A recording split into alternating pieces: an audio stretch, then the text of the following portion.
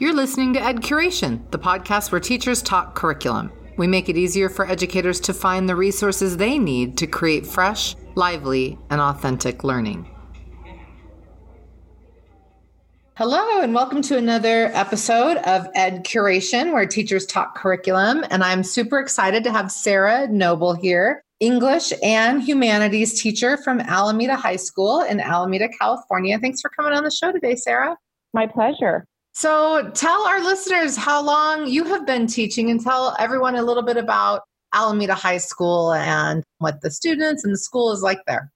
So I've been teaching for 9 years now.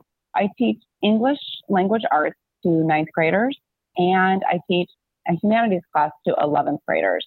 So let's see, what about Alameda High School? It is a traditional high school. We have two on the island, two traditional or comprehensive high schools on the island.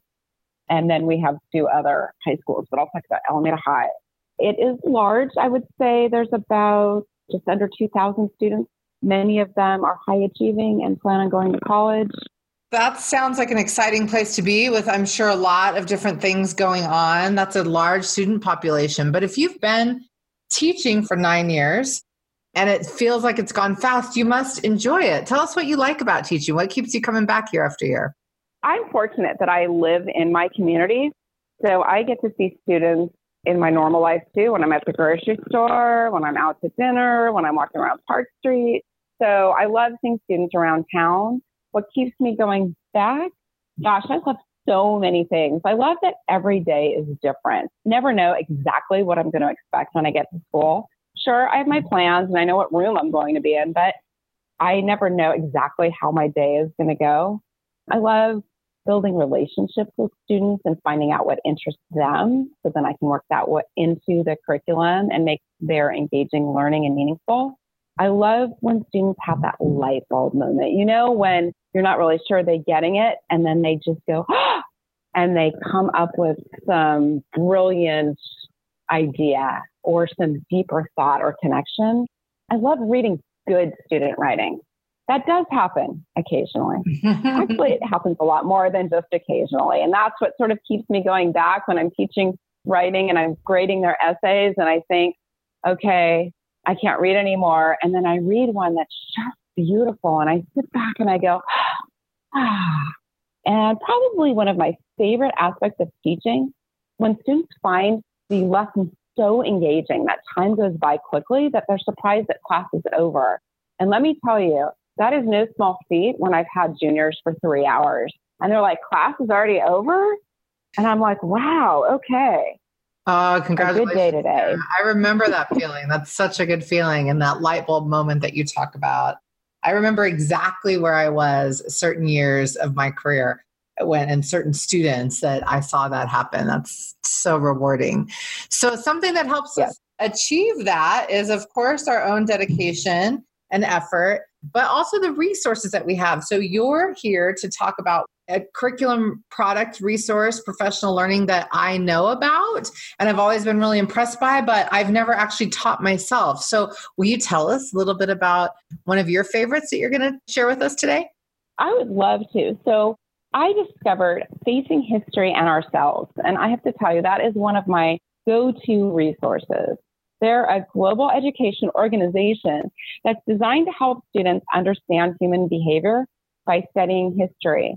And their curriculum, their focus is to combat racism, prejudice, anti-Semitism, and stereotyping by creating upstanders and bystanders. And they have lesson plans, media, publications, and teacher development. So it's such a comprehensive resource. I've used it in both my English and history courses. And there's like teaching strategies that would work for any content area. The site is amazing. It is huge. It is somewhat overwhelming. So I've had to sort of pick and choose what I use, or sometimes I'll be in the mood and I'll go browse a little bit here and there just to, especially during the summer when I have some time, I might want to learn more about, say, To Kill a Mockingbird. How can I teach that differently? And I could go and read their curriculum guide for that. There's just so much to it. I could spend all day talking about it and still not even scratch the surface of what Facing History has to offer. How did you first learn about facing history and ourselves? I wish I could remember. I've been using it for so many years. I think I just lucked out and found it maybe last year. Our school district partnered with Facing History. So we've had professional development with them. And then we have a program associate who I can reach out to with questions about content, strategies, pretty much whatever I need. And she'll get back to me and help me. Yeah. So when I knew that you were going to come on the show and talk about facing history, and I know it's called Facing History and Ourselves, but I feel like everyone just calls it Facing History. Is that right? I think so. It's a little shorter, easier to roll off the tongue than Facing History and Ourselves. Yeah. So I was looking on their website and I see that just in the way you described, folks can kind of search for by topics or by, subject area for resources. And that they also offer a lot of professional development that looks like it's organized by calendar and geography, but that, maybe a certain district like yours is kind of sponsoring the training, but then maybe others that are local or nearby or can get there could join as well. Is that your understanding of how they work with educators? So I'll talk about sort of how our district has used it. So they've come in and they've led professional development for our Alameda Unified School District teachers, but they also have seminars in the geographic region that other educators can sign up and attend. And they also have some webinars online too. So you can search up webinars and see and just watch one, which is a great summertime resource. And so what's the difference between just, when you were going online by yourself and accessing these resources compared to when you had an entire district kind of rollout and training? What did you get from each that was different from the other, right? For our listeners who might be able to go online and find stuff, but then for the ones, why would it be valuable for people to attend a training, in your opinion, if it is? I'll talk about both. I'll start with why it's valuable to attend a professional development training. So when you're in a room with other educators, it gives you the opportunity to collaborate and talk to other people. And I always find that, teaching is such a solo experience in some ways. I mean, sure, you're with kids all day, and so that's not solo. You just have limited adult interaction. So when you go to professional development, you're giving yourself the gift of time to become a learner yourself, and you can learn alongside other educators. There's a facilitator in the room who knows the curriculum, who can guide you in a different way than maybe you would find on your own. They'll push you in different ways than you would on your own and maybe have you think about things differently. So I love professional development and talking to other teachers and collaborating with other teachers within my district as well as without. But if you don't have that, their website is so great. So if you're teaching a new novel, I find that, sure, I'm an English teacher. I know how to teach a novel the way I've always taught it, but maybe I want to try something different. Maybe I want to be more innovative. Maybe I want to switch up the lens with how I teach this novel. So Facing History, I can Google the novel and I can look at one of their curriculum guides. So for example, I was teaching a history unit in my humanities class. We were doing the civil rights movement, and I wanted to teach something about one of the the Arkansas Little Rock Nine. Facing History has a lending library. So I didn't have Warriors Don't Cry and access to me in my school, but Facing History did. So I was able to borrow for free a set of books with media that went along with it and a curriculum guide for free from Facing History. And my students then had a class set of books to read, and I had curriculum. So I wasn't like, I have to read this book first and I have to do all this prep to teach this new novel that will be meaningful for students. It was all there for me. That's amazing. They offer so many free resources. How are they funded? Do you know? So I do know that they get a lot of grants. They're a global organization. So they have offices in Oakland, Chicago. I think, I don't want to misquote, but they get a lot of funding through grants. And I think they do have some relationships with districts where districts pay them for the more intensive work with them. I'm sure. Yeah. But before our district did any of that, I used them for free. It's really just so high quality. I was like, how is this free? I mean, I have the same question. So is there anything particular that you learned about how to teach or what to teach through the professional development that's worth sharing with us? Yes, I love to teach books that reach kids at an emotional sort of gut level because that's what keeps kids engaged. But they always have sort of a controversial element, whether it's dealing with gender identity or dehumanizing language or both. And so I need structure to implement when I'm talking about race, identity, and other highly personal topics. I'm not super comfortable with doing that. And so Facing History gave me resources and strategies so I could create a safe space for students so we could go there and students felt safe. They felt connected. Because if we only talk about what we're comfortable with, we're not growing as humans. And I feel like we really need to teach students how to develop as civic-minded, emotionally there people, especially given that divisive political climate that we're in. And so Facing History has strategies and lesson plans that help me teach these topics that are uncomfortable for me in a way that make it more comfortable. I'm not going to say that I'm ever going to feel comfortable talking about race, but Facing History has resources that make it accessible for me and for my students. Can you give us an example of one? Sure. So many of our books use dehumanizing language. And I don't want to just stop in the middle and talk about it. So Facing History has lessons that you can use before you teach a book that is using dehumanizing language. So one of the lessons that I did last year, before I taught, I think it was Zora Neale Hurston's Our Eyes Were Watching God. I was teaching that book to my juniors. And then in history, we were doing the Harlem Renaissance and maybe the Roaring Twenties and the Great Migration. We really needed to talk about race and racism because that's what we were going to be studying in both English and history.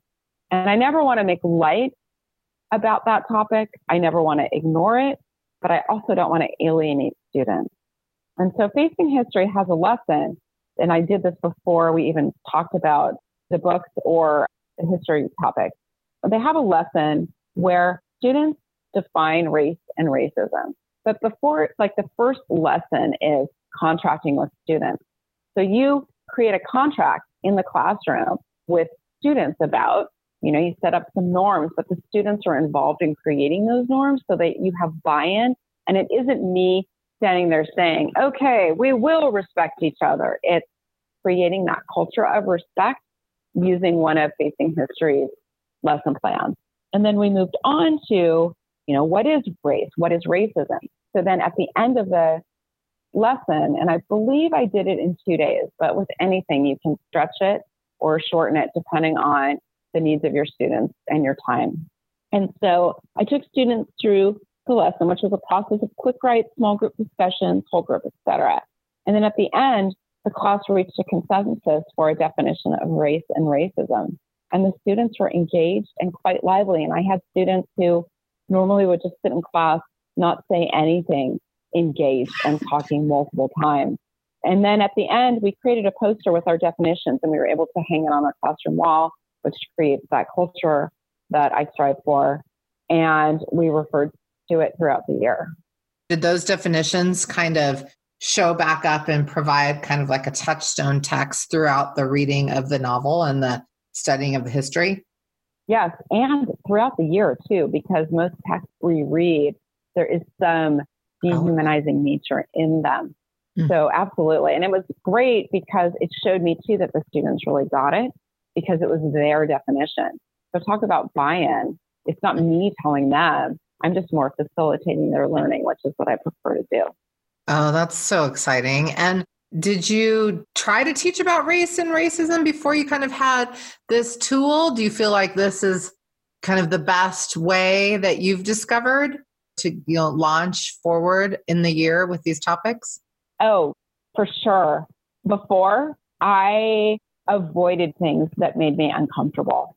And the topic of race and racism is something that I avoided and did not want to talk about because it made me really uncomfortable. And this curriculum made me examine my own feelings and my own identity so I could have an authentic learning experience alongside my students.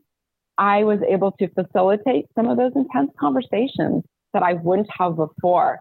And that's why I'm so thankful that I had Facing History's curriculum to use, because it allowed me to lean in with my students and develop deeper relationships with students, which is key.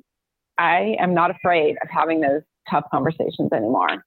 That's exciting, Sarah. Thank you for sharing that with us. I mean, what a great resource. In my 12 years that I was in the classroom, I don't think there was ever a year where these topics weren't kind of front and center, because they are so critical in all of the great literature that we read and the more contemporary literature that students enjoy.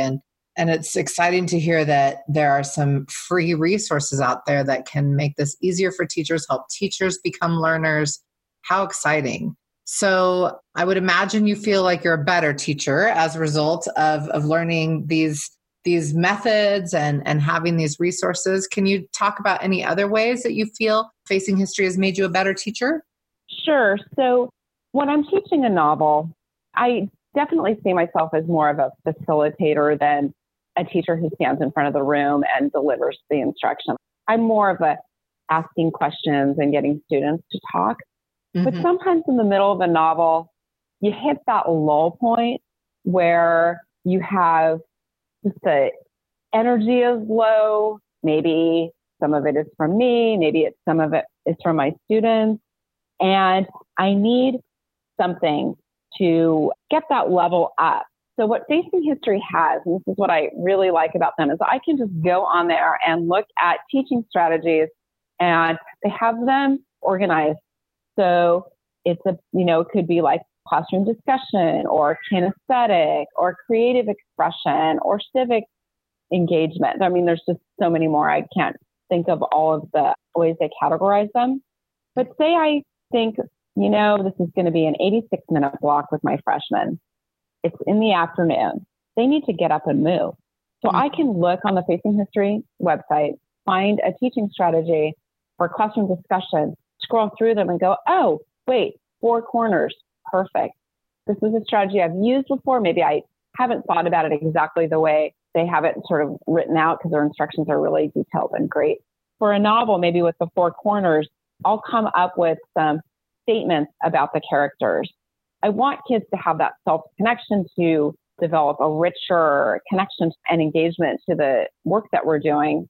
So I might come up with some statements, and the students will have filled out the sheet ahead of time where they'll circle strongly agree, disagree, strongly disagree. And I'll label each of the 4 corners of my classroom, and I'll say, okay, and I'll read a statement about a character's choice, maybe that they've made. And I'll say, go to the corner that fits, what you circled, and discuss. And then we'll have a classroom discussion. So it gets the kids up and moving. Facing History has at least 30 different strategies on their website that I can sort of look at, which are good reminders of okay, what do I need for my students today? I can look there and be rejuvenated and get an idea. And so do you think the students like it? I do think they like it, because they will tell me, especially my freshmen. I mean, you were a classroom teacher, when you suggest that you're doing something, what the student reactions are. Right. So I can tell when the students are doing it, when they all get up and do and actively engage. Are you going to get everybody every time? No. But when I'm using Facing History curriculum, I get more of them. Can you share any particular success story about one student or a small group of students that you observed or witnessed or facilitated while you were teaching Facing History? So one thing that's been super helpful is I've used the big paper strategy with my students. And this engages some of my quieter students who, when you have them in a group of 4, they're the quiet ones. They don't say anything. One of my personal kids is very quiet. Doesn't mean that she's not engaged, she's not learning, but she's not a talker. I mean, it is shocking to me that I have a kid who doesn't like to talk. And so I try to think about her in my teaching too. Like, how can I get her to feel engaged and be able to show the teacher that she is engaged? That doesn't require her to always talk. And so there's something that Facing History taught me. It's called the big paper strategy. So you have the students in their groups. Could be a trio, could be a quad. And you put a piece of paper in the middle and you give them a prompt, and they can't talk. They have to silently write what they think. So each student has a marker. I mix it up and I'll only have 4 colors. So every student will have, at a table group, will have a different color marker so I can see who's written what. Normally I can tell by their handwriting too. And I'll have a prompt, and they're not allowed to talk. They have to write their discussion. And so that way students, who don't like to verbally process can still participate and have a discussion. And for students who like to talk, it causes them to slow down and to really pay attention to what their peers are saying. I've had students, after doing that exercise, even tell me that they appreciated a different way to show what they knew. I'm embarrassed to say that I've never heard of that strategy. Of course, I've done different versions of it, but this whole thing where they're not allowed to talk and where everybody has their own color and that each group has the same 4 colors, so you can kind of see the participation, it kind of silently holds everyone accountable for participating and contributing, right? That is just brilliant. I love that. And I'm thinking specifically of particular classes that I've taught throughout the years that would have benefited tremendously for this, and how good this strategy would be in professional development too. What a cool technique. Thanks for telling us about it. Quiet people have things to say. Yes, of course. And for a whole variety of reasons that we know about, might choose not to, but this is a different way for them to engage. What about teachers? Now, you teach both English and humanities, English and history. Is Facing History mostly for teachers of these content areas, for secondary? What teachers would you recommend check this out, or what types of educators? So I definitely think it is geared towards 6th through 12th grade teachers, but elementary teachers might benefit from looking at it because there's a curriculum guide. They didn't really talk too much about the different curriculum guides that they have for the novels plus history units. But even elementary school teachers could, before they're teaching a book, could look for the historical context so that they could frame it for their students in a way to make the literature more meaningful. All grade levels could benefit from it, but I used it as a middle school and high school teacher in English language arts and history. But I believe government, economics, probably psychology, and elective teachers would benefit from it as well. When Facing History came to Alameda, were they working just in those content areas, or was it a whole district, whole school sort of professional learning opportunity? So we had it as a whole school, I believe. All teachers need to know how to develop and foster relationships with students and learn how to deal with race, anti-Semitism, prejudice, and stereotyping. That's why I think it's such a comprehensive resource that I really haven't scratched the surface with. We might have to do another call to talk more about it. Oh, well, I'm excited to dig into Facing History myself after speaking to you. Is there anything that you would like to say to the designers or developers of Facing History?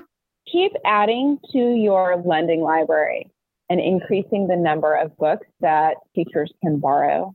But honestly, thanks for making my life as a teacher easier. I love teaching, but trying to plan engaging lessons and teach and grade and, respond to parents' concerns and the other stuff that comes along with teaching is hard. So being able to have a really good, thoughtful, intelligent, intellectually stimulating access to curriculum is just invaluable. So I really appreciate the work that they do.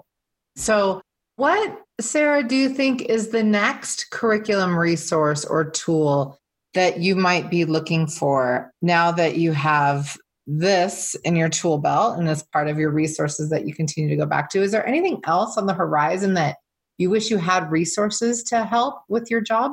I'm sure you can guess what I'm going to say, but I'm always looking for ways to teach writing more effectively. So I'm not sure which resource I'll explore more or next.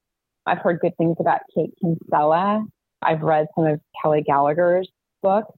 Since it's summer, I still have some time, but I'm always looking for ways to help students increase their, to be better writers and for me to be more effective. You're not the only person who's come on the show who has asked for those kinds of resources. And so honestly, here at EdCuration, we haven't given great effort to finding great how to teach writing resources. But since we're hearing this request from a lot of you, we definitely need to kind of shift our focus on that and make those resources more available and help spread the word about that. So thank you for sharing that need with us. Like I said, you're not the only one. And thank you for sharing with us about how you found Facing History and Ourselves and how you're able to access it yourself for a number of years and kind of, I'm sure, help grow the interest organically in your school and district. And then tell us about the way that Alameda High School brought Facing History in and trained the entire staff in these important ways of building community and teaching about racism and prejudice. And it just sounds like all of this work has created a more enhanced culture for the students and the teachers in your building and in your district. So thank you so much, Sarah. You're welcome. It was fun. Thank you for listening to EdCuration. We hope you learned something today about a curriculum resource that produces fresh, lively, and authentic learning. Check out edcuration.com to find out more. That's EdCuration.com.